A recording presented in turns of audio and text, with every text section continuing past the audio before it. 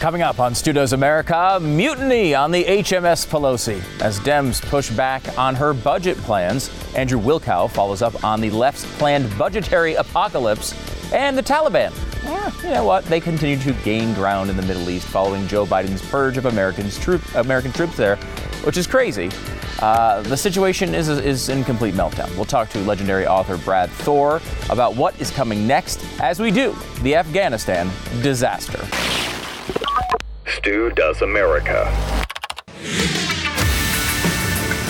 I got to be careful here. As of the moment I say these words, the Taliban is in Afghanistan, and they've taken over the second largest city of Kandahar, as well as half of the country's major capitals. Oh, wait, no, they just got 12 more. I'm sorry. Now they have the whole country. Now they're the official government of Europe. That's the way this is working right now. That is what's happening right now. The Biden administration is gearing up to send troops back into the area to assist. We're sending troops back in to assist with embassy evacuations going on right now. Think about what's happening. We have to send in emergency personnel to evacuate out other personnel. Good job, everybody. This has been great. To sum it all up, complete and total cluster disaster. Or as Mitch McConnell so eloquently put it, an even worse sequel to the humiliating fall of Saigon. Here to help us put all of this in perspective is best-selling author Brad Thor. His newest book, Black Ice, is on shelves now. Make sure you grab a copy of it. You probably know Brad as one of the most popular thriller writers of our time, but he also was a member of the Department of Homeland Security's analytic Red Cell unit, which helped the government brainstorm what could come next from terrorists and Islamic extremists around the world. He's been living in this, his mind has been in this world for a really long time, so I wanted to have him on. Brad, welcome to the program. It's great to see you. Hey, Stu. Boy, are we living in breaking news this evening. It really is insane. I want to get to the book here in a second, but let's start, if we could, with the unfolding situation in Afghanistan. Could this possibly be going any worse?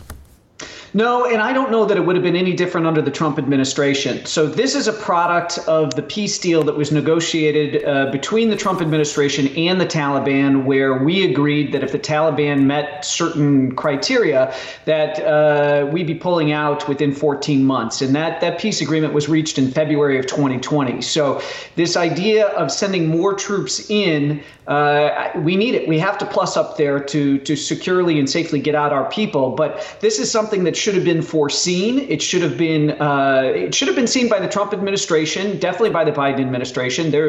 Nobody has clean hands here, and we should have taken greater steps to help shore up the Afghans while we were working to unwind ourselves, and we didn't. It's a cluster that stretches across both administrations. Yeah, I mean, you could go back and look for the original sin here, and it happened a bunch of different times, I think, in our past. I mean, we know going back to the Obama administration, they talked about negotiating with the Taliban. That always seemed like a terrible idea to me. Why did we turn around on that, and did that make any sense? Well, listen, we weren't winning. We were able to secure the country to a certain degree, but there's a lot of places that we weren't. The Taliban were still gaining control and gaining territory. Opium production was hitting record highs in that country. It was not, this is not a nation like South Korea where we left troops, or Germany, or a situation like Japan where you have a united one people as a nation. Afghanistan is so fractured and so tribal that to unite all of these people and to get them to see themselves as Afghans first and villagers and members of certain tribes second, that just wasn't going to happen. So culturally, there was an incredible disconnect from what the people were like in that country and how our mission was focused. We originally went in to degrade al-Qaeda and to take out Osama bin Laden, and we never should have gotten into the nation building business. And that's a big deal. We have over 2,400 U.S. troops dead, $2 trillion in money spent, over 20,000 U.S. troops injured, and 3,800 private security contractors dead. So this has not been a success. This is pretty messed up. Yeah, it really is. And I hesitate to say that the Taliban has won here, even though they're running over the country right now. I mean, it's one of those things. We seem to have lost interest in this, and we don't think that there's anything else for us to gain there. So we're leaving. And yes, they seem to be quickly running over the country and gaining back control. But they did spend, a couple decades in a cave until we got bored, basically, is what it seems like. Is that a win? How should we look at this? Well, listen, it is, if you boil this down to a look at who we are as a nation, we could have absolutely destroyed the Taliban, but we would have killed a lot of innocent people along with them. And that's not who we are. That's not how we do things.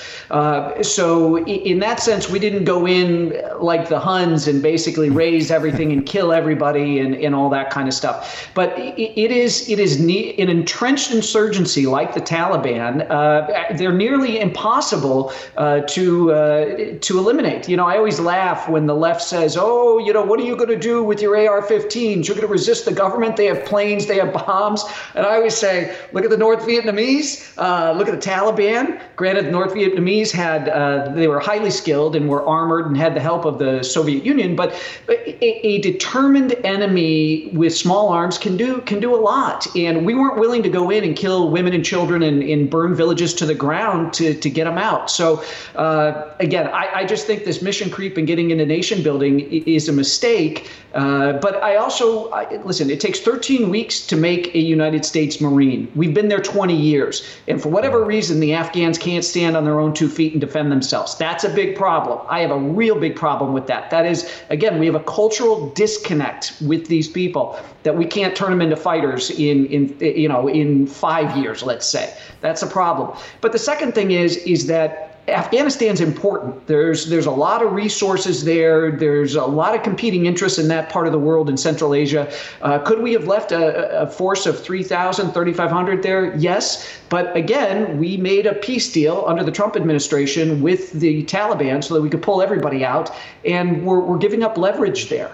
So I think this thing is going to be poured over and discussed and sliced and diced for generations to come. Yeah. And this is why I think it's it's a terrible tragedy for the people of the country and for so many American soldiers. And there's, the long list of things that are wrong with this situation can go on and on and on and on.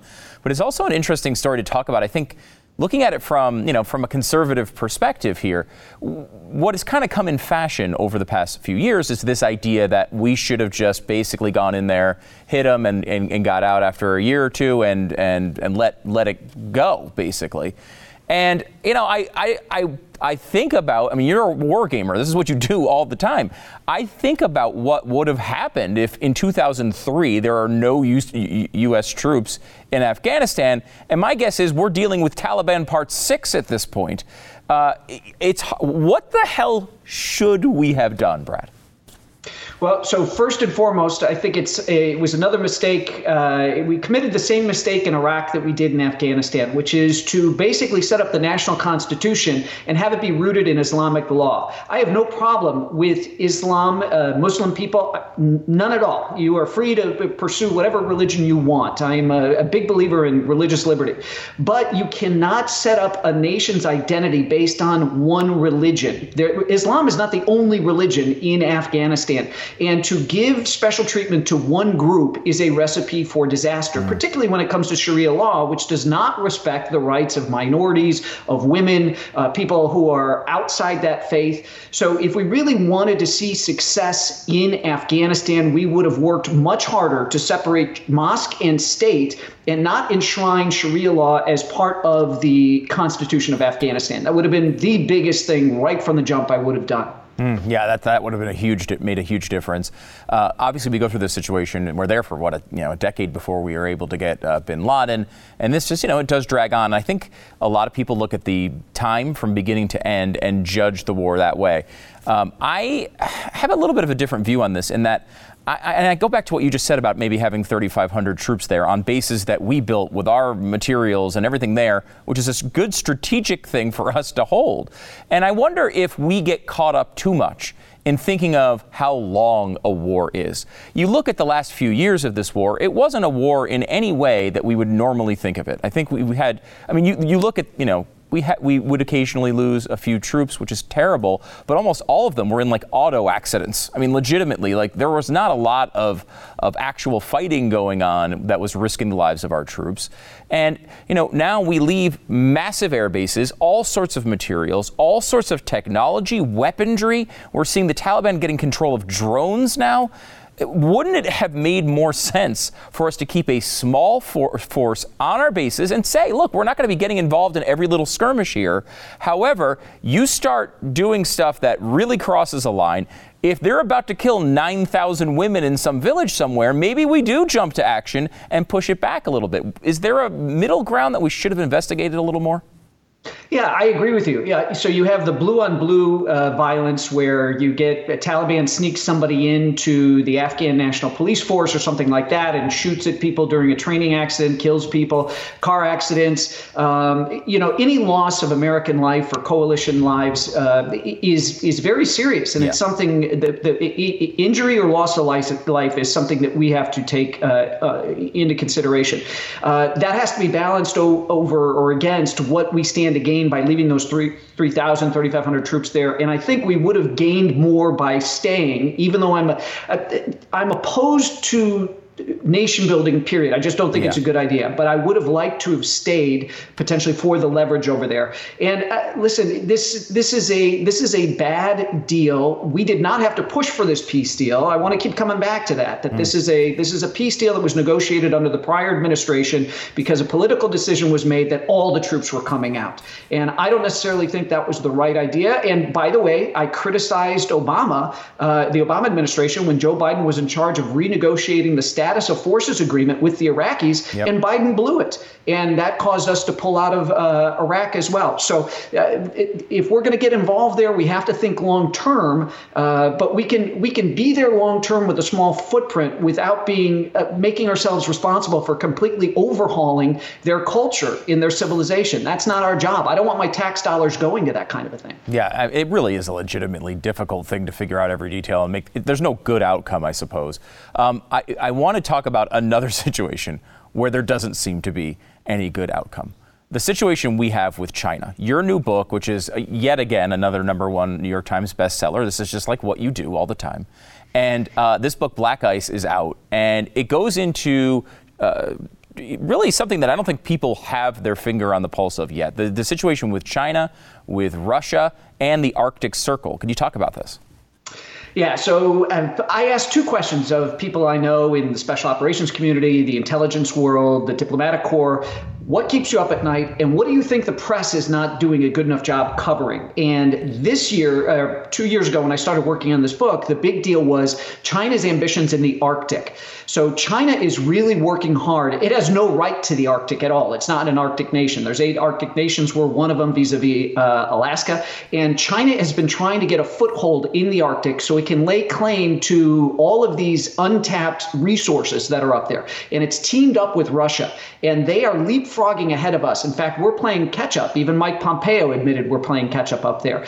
So I thought, okay, this is a really cool idea. China doing all this stuff. It's sneaking soldiers in disguised as scientists and trying to work with the Russians on all these crazy angles up there. And I thought this is a great factual backdrop to set a spy thriller against. And that was the genesis for Black Ice. Yeah, this is the 20th book in the series with Scott Harvath, the super spy. And I have to say, one thing about your premise, and I don't want to fault you here on the air. I hate to call you out like this.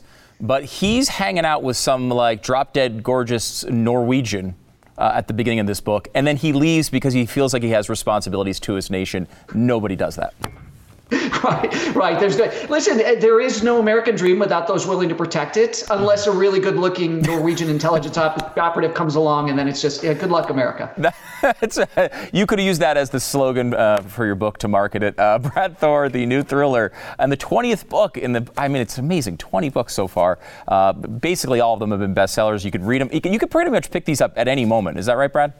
Just like the James Bond movies. I tell people you can go see the latest one in the theater without having ever seen a Bond movie before, and my books are the same way. Awesome. Black Ice, you can get it wherever you grab your books. It's the #1 bestseller, as they all are, for Brad Thor. Brad, thanks so much, man. I appreciate it. Great to see you. You too, Stu. Thank you.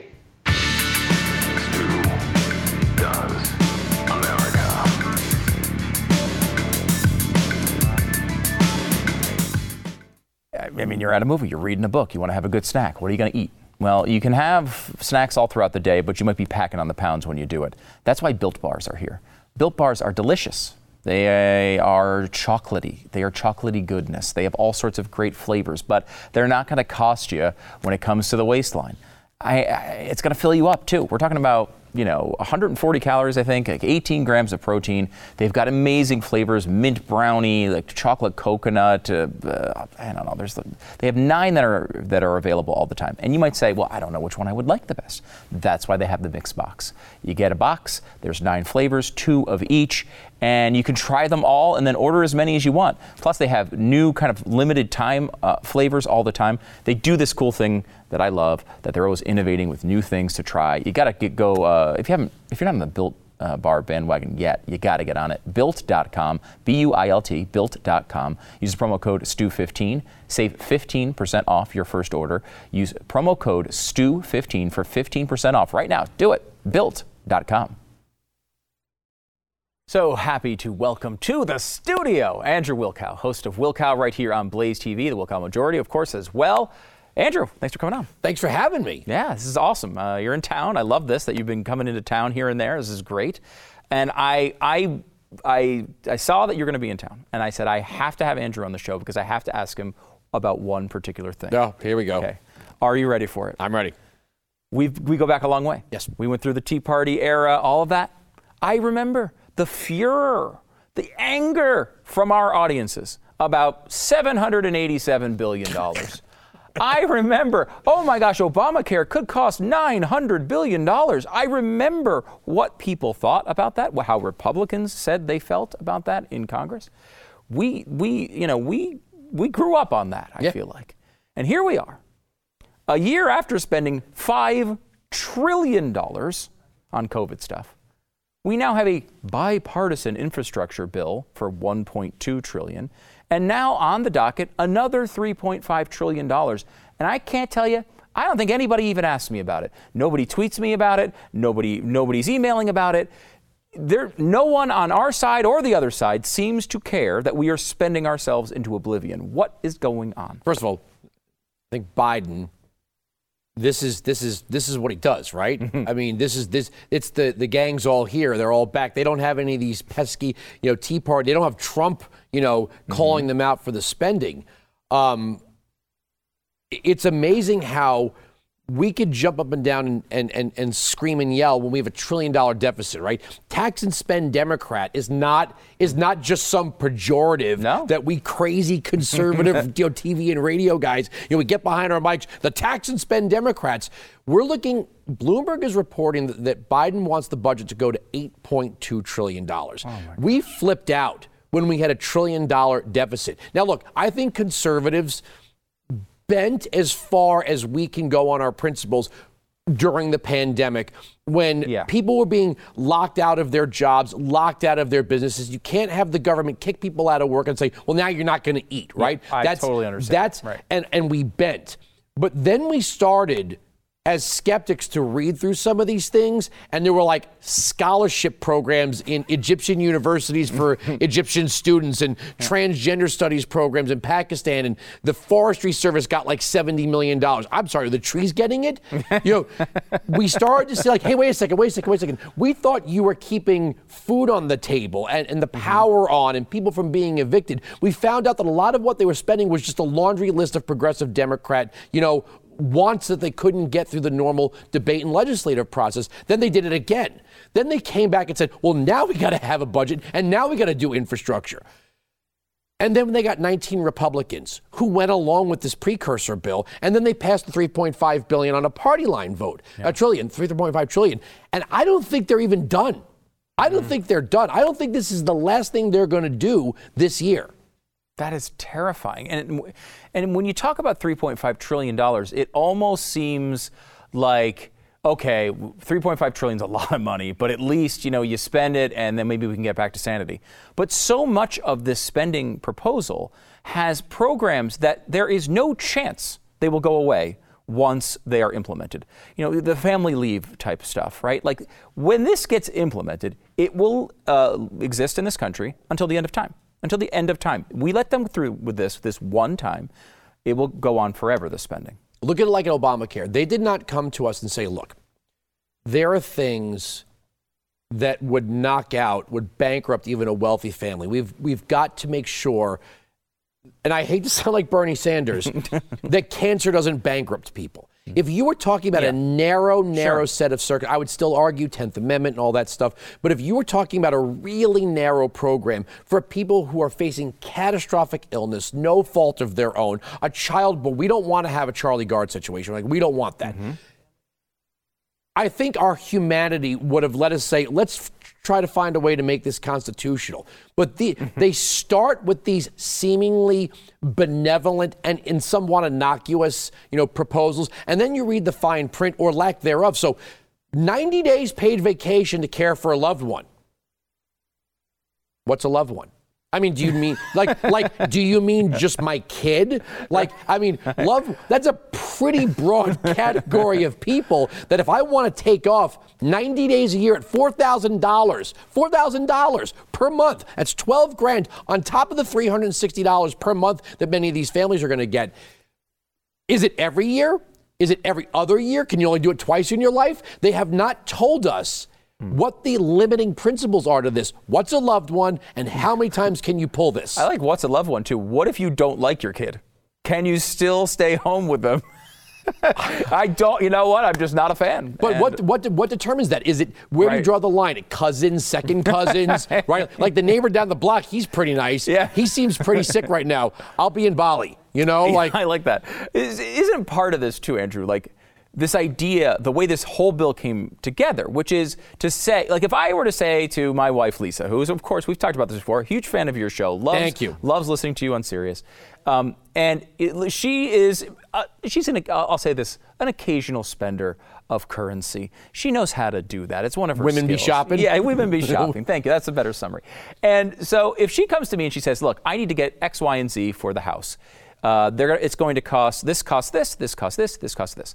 I can look at that and say, okay, I don't know, this seems a little expensive. Can we do a little bit better here? Most likely I'll just say, yes, honey. But if she came to me and just said, I need $4,000 for the house, I might say well, for what? Exactly. For the house. For the house. What do you mean the house? What does that mean? Well, I'm going to do things around the house.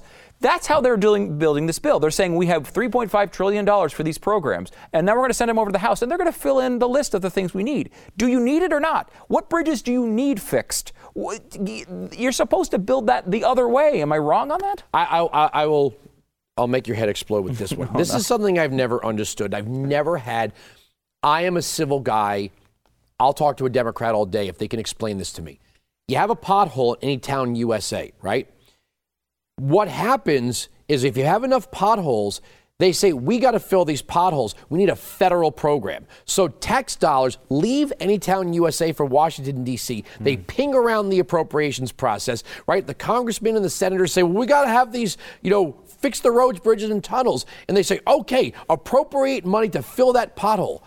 Really, the town council and the mayor should have done that months ago, right? We should not be paying the federal government to tell us when we can fill our potholes. And I've never understood why that's efficient. Well, we need money for the local schools. Well, why are we sending the money to Washington first and asking for it back second?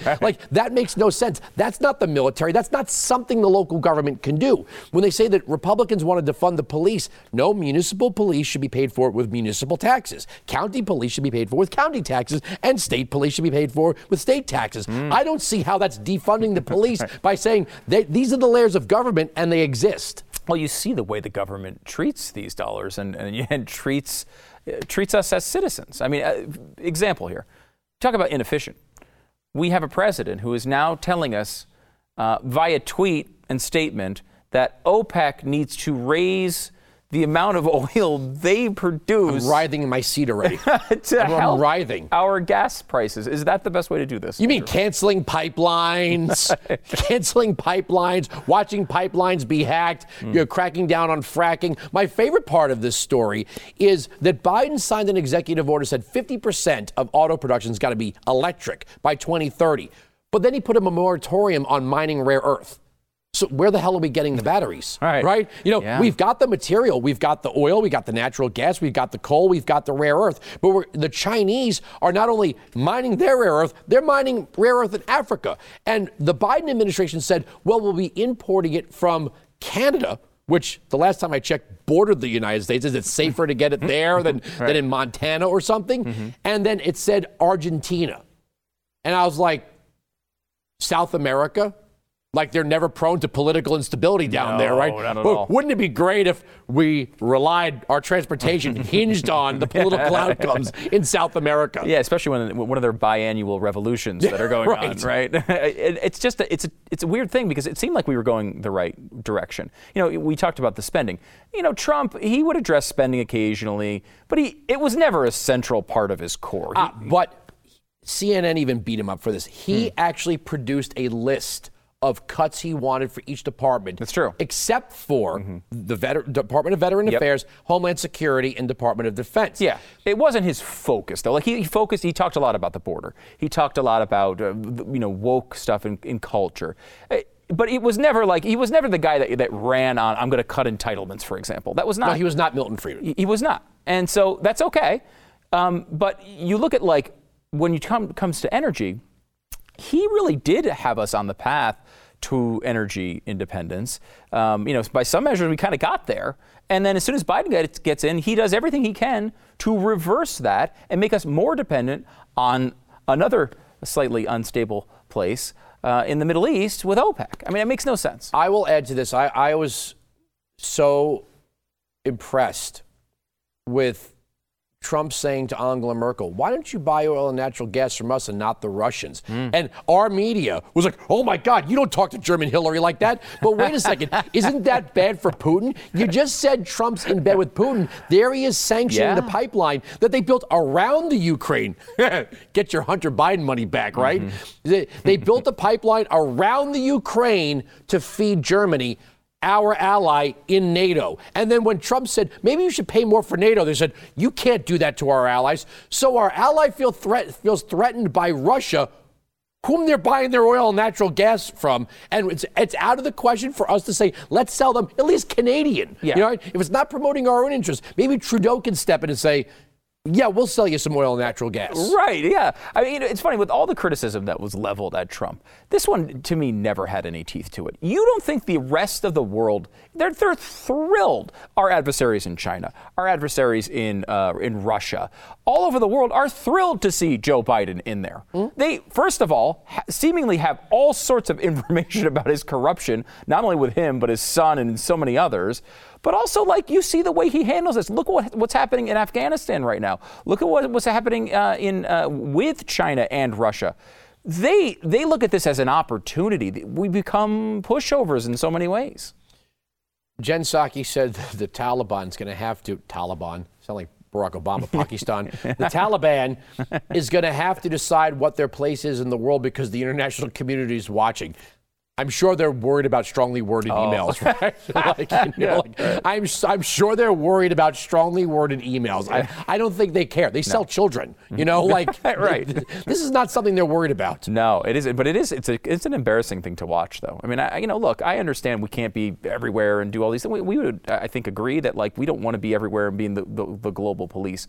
But we're not even. We haven't even left yet. And the Taliban's taken over 60% of the country, and all these things are happening. Our stuff is there. Our military supplies are there. They're going to be using it to do God knows what to us.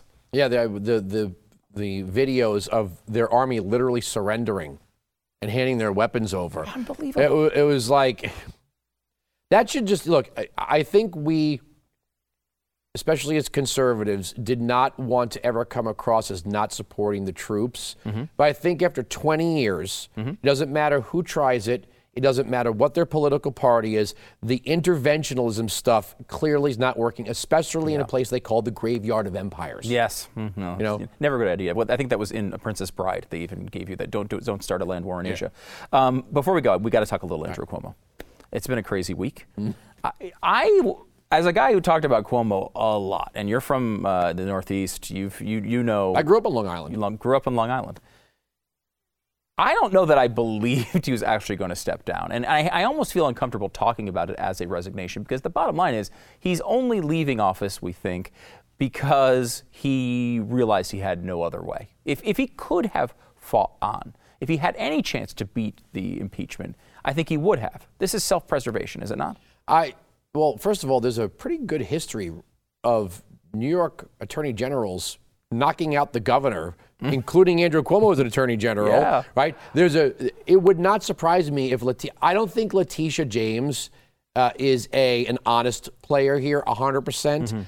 I think there's a lot of truth to what he's accused of. He was raised the son of the governor. He's always been a man who has had power and privilege, and probably his fair share of groupies as a younger man. I wouldn't be surprised at that at all. But I think they looked at this as an opportunity to put her in position to become governor. And I still think one of the most shocking details about this is literally the head of Time's Up, right? This organization that was designed to bring down the Harvey Weinsteins and the Charlie Roses and the Matt Lauers and anybody that would, butt grab. She was the one out there discrediting Lindsey Boylan and claiming that what she was doing was motivated by politics. I thought it was believe all women and believe all survivors, and you don't question the victim, Christine Blasey Ford. You don't bring in prosecutors. Well, his lawyer, Rita Glavin, went on television and went line by line of Brittany Camiso's complaint and said, this is fake, this is not real. Yeah. So isn't that victim shaming? I don't know. I don't know if it's Letitia James is the dishonest player here. I don't know he's entitled to due process. He is entitled to due process, and that's something only we seem to be saying. Yeah, I know, especially when politics are involved at this level, right? When you have real political consequences, due process it even pops into your mind more, right? Like if someone's accusing, when there's an accusation against Joe Biden, he deserves to... Tara Reid, due process. Absolutely. So what does this mean for the Me Too movement, though? Because the Time's Up situation, playing politics to trash, accusers behind the scenes, undermines their supposed mission, I thought. Are these people even real? I don't know. I didn't see any pink vagina hats storming Albany, right? We didn't see any of that. We didn't see the protests, the picket signs. It was kind of like, well, he should just go, right? He should just go. And I think some of these left-wing women know this is a weapon only they can play with. I mean, what do we expect there to be? Like they always say, well, you guys and Brett Kavanaugh and Donald Trump, okay, but are we going to sit here as men and go, well, it's not fair. None of you women have been brought down by this stuff. Like, are we waiting for that to happen? I don't know. I don't see any female politicians that are going to go down. I mean, maybe they could be mean, nasty, backstabbing and backbiting to each other, but on sexual misconduct, I don't see any females going down for this. So I think they know this is their weapon. Well, and I maintain, I think, this really is only a part of it. Publicly, he's taken down for these accusations with the women, but so many other things. There's such a long history with these people, so many things. Obviously, the nursing home stuff, but so much. Let me say the mean thing here. These 11 women are going to be alive tomorrow. Yes. And they're going to find justice in some way. 15,000 people are not coming back. And that's what got him, that's what should have. That's what brought him down? Yeah, no, you're right. It's the mean thing, but it's the true thing. And that's, you don't mind doing that when you have to. Andrew Wilkow, he'll be sure to catch him right here on Blaze TV, as well on Twitter at Wilkow Majority, on Sirius as well. Don't miss his radio program. Andrew, thanks so much for doing this. Thanks for having me.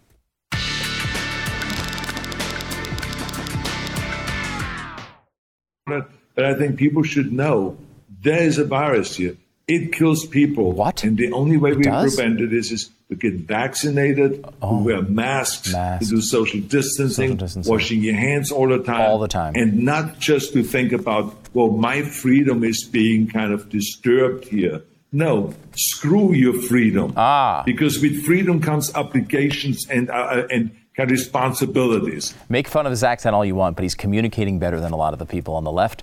Because he's laying it out there for real. Screw your freedom. There you go. Congratulations. There's a couple things going on here. Number one, the least likable people on the planet are telling you all the time to take the vaccine and put on masks and all these social distancing things. And it's hard to listen to any of them talk about it, frankly, because they're all terrible. Screw your freedom. A guy who came over here and built what he built here in the United States. It's hard to understand how someone who's an immigrant who came to the United States with all this opportunity could say, screw your freedom. It's mind-blowing. On the other hand, there are, also sort of attacks going against the vaccines and whether they're working or not. And, people are talking about, well, they might not be working as well as thought, or maybe in Israel, for example, the protection is waning. It's important to understand that the protection, let's say it is waning. There are studies on both sides of that right now. We don't know what's true and what isn't. But what I will say is it's all way, way better than not having it. Right? Like we're talking about, is it only 70% effective? Is it only 50% effective? Is it still 90% effective? Like these are lines, but it's all in relation to not having it, and it's doing a much better job at this point. Let me give you two graphs from Israel here real quick. These are severe cases right now in Israel. Again, does this look like they're working or not? The green line at the very bottom shows a slight increase among fully vaccinated people. People that are partially vaccinated have an increase that's a little bit more, as you can see with the yellow line. However, the line that's going straight up, once again, is the red line, which in this case is unvaccinated. And you can see this across every single age group throughout Israel. Here's that breakdown. You see the very scary red bars there at the top, and they are going up. We're about, say, I'm just looking at this and eyeballing it, but about 6 or 7 times as likely to have a severe case if you happen to be unvaccinated as opposed to fully vaccinated. So, look, these things aren't, I still think they're miracles, but they're not perfect, as we've discussed many, many times, even going back to the initial studies. However, there's something to talk about, and we got to keep learning about how long the immunity is going to last, how much and why haven't we taken into account naturally acquired immunity more often. I mean, as you know, I'm a COVID-19 survivor. Okay, that's who I am. Okay, I fought this virus and I won. Or I had an asymptomatic case that I barely noticed, but that's totally besides the fact. The point here is, you shouldn't be getting harassed by people like Arnold Schwarzenegger, who, let's be honest, this is a guy who is, his nailing is made. Are we really going to take health advice from him? That doesn't sound like the healthiest thing in the world to do. I don't know. At least for your marriage. Back in a second.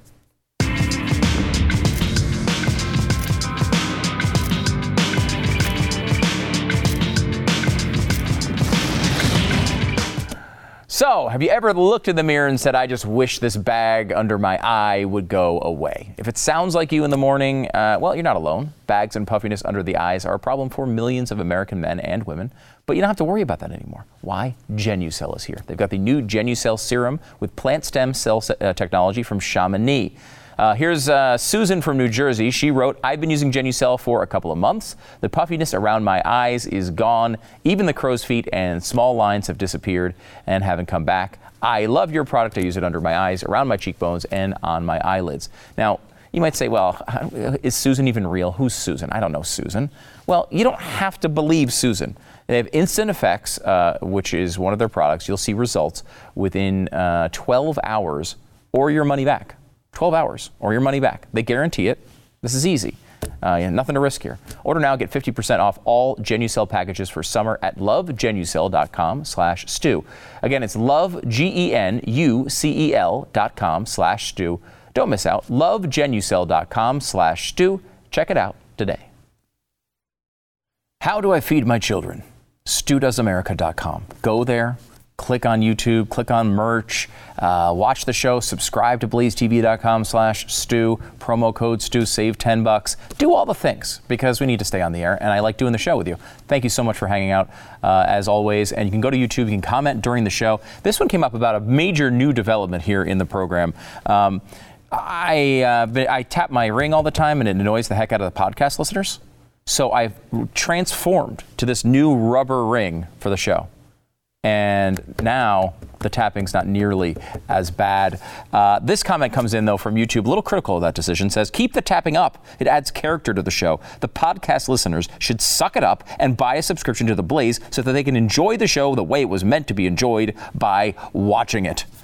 I will say this.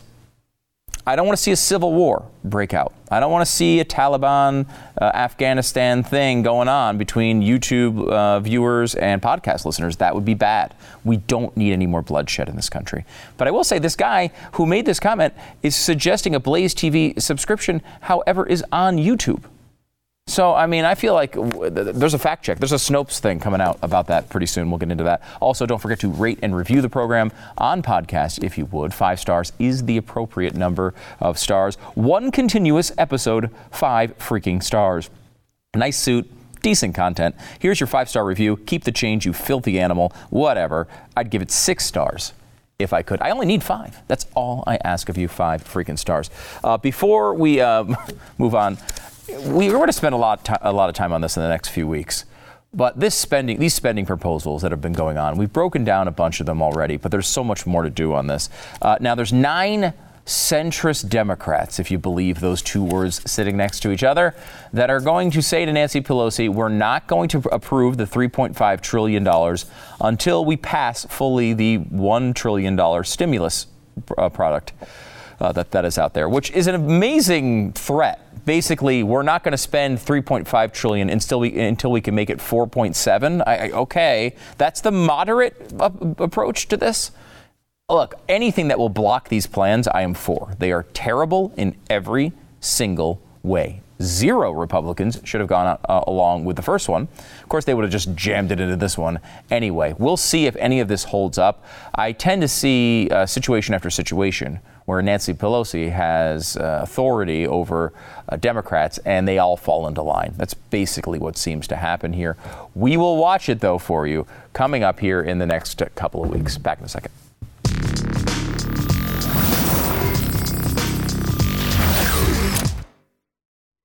Before I go, I must say a happy birthday to my son, Zach, who turned 10 today. 10 freaking years old. Do you believe that?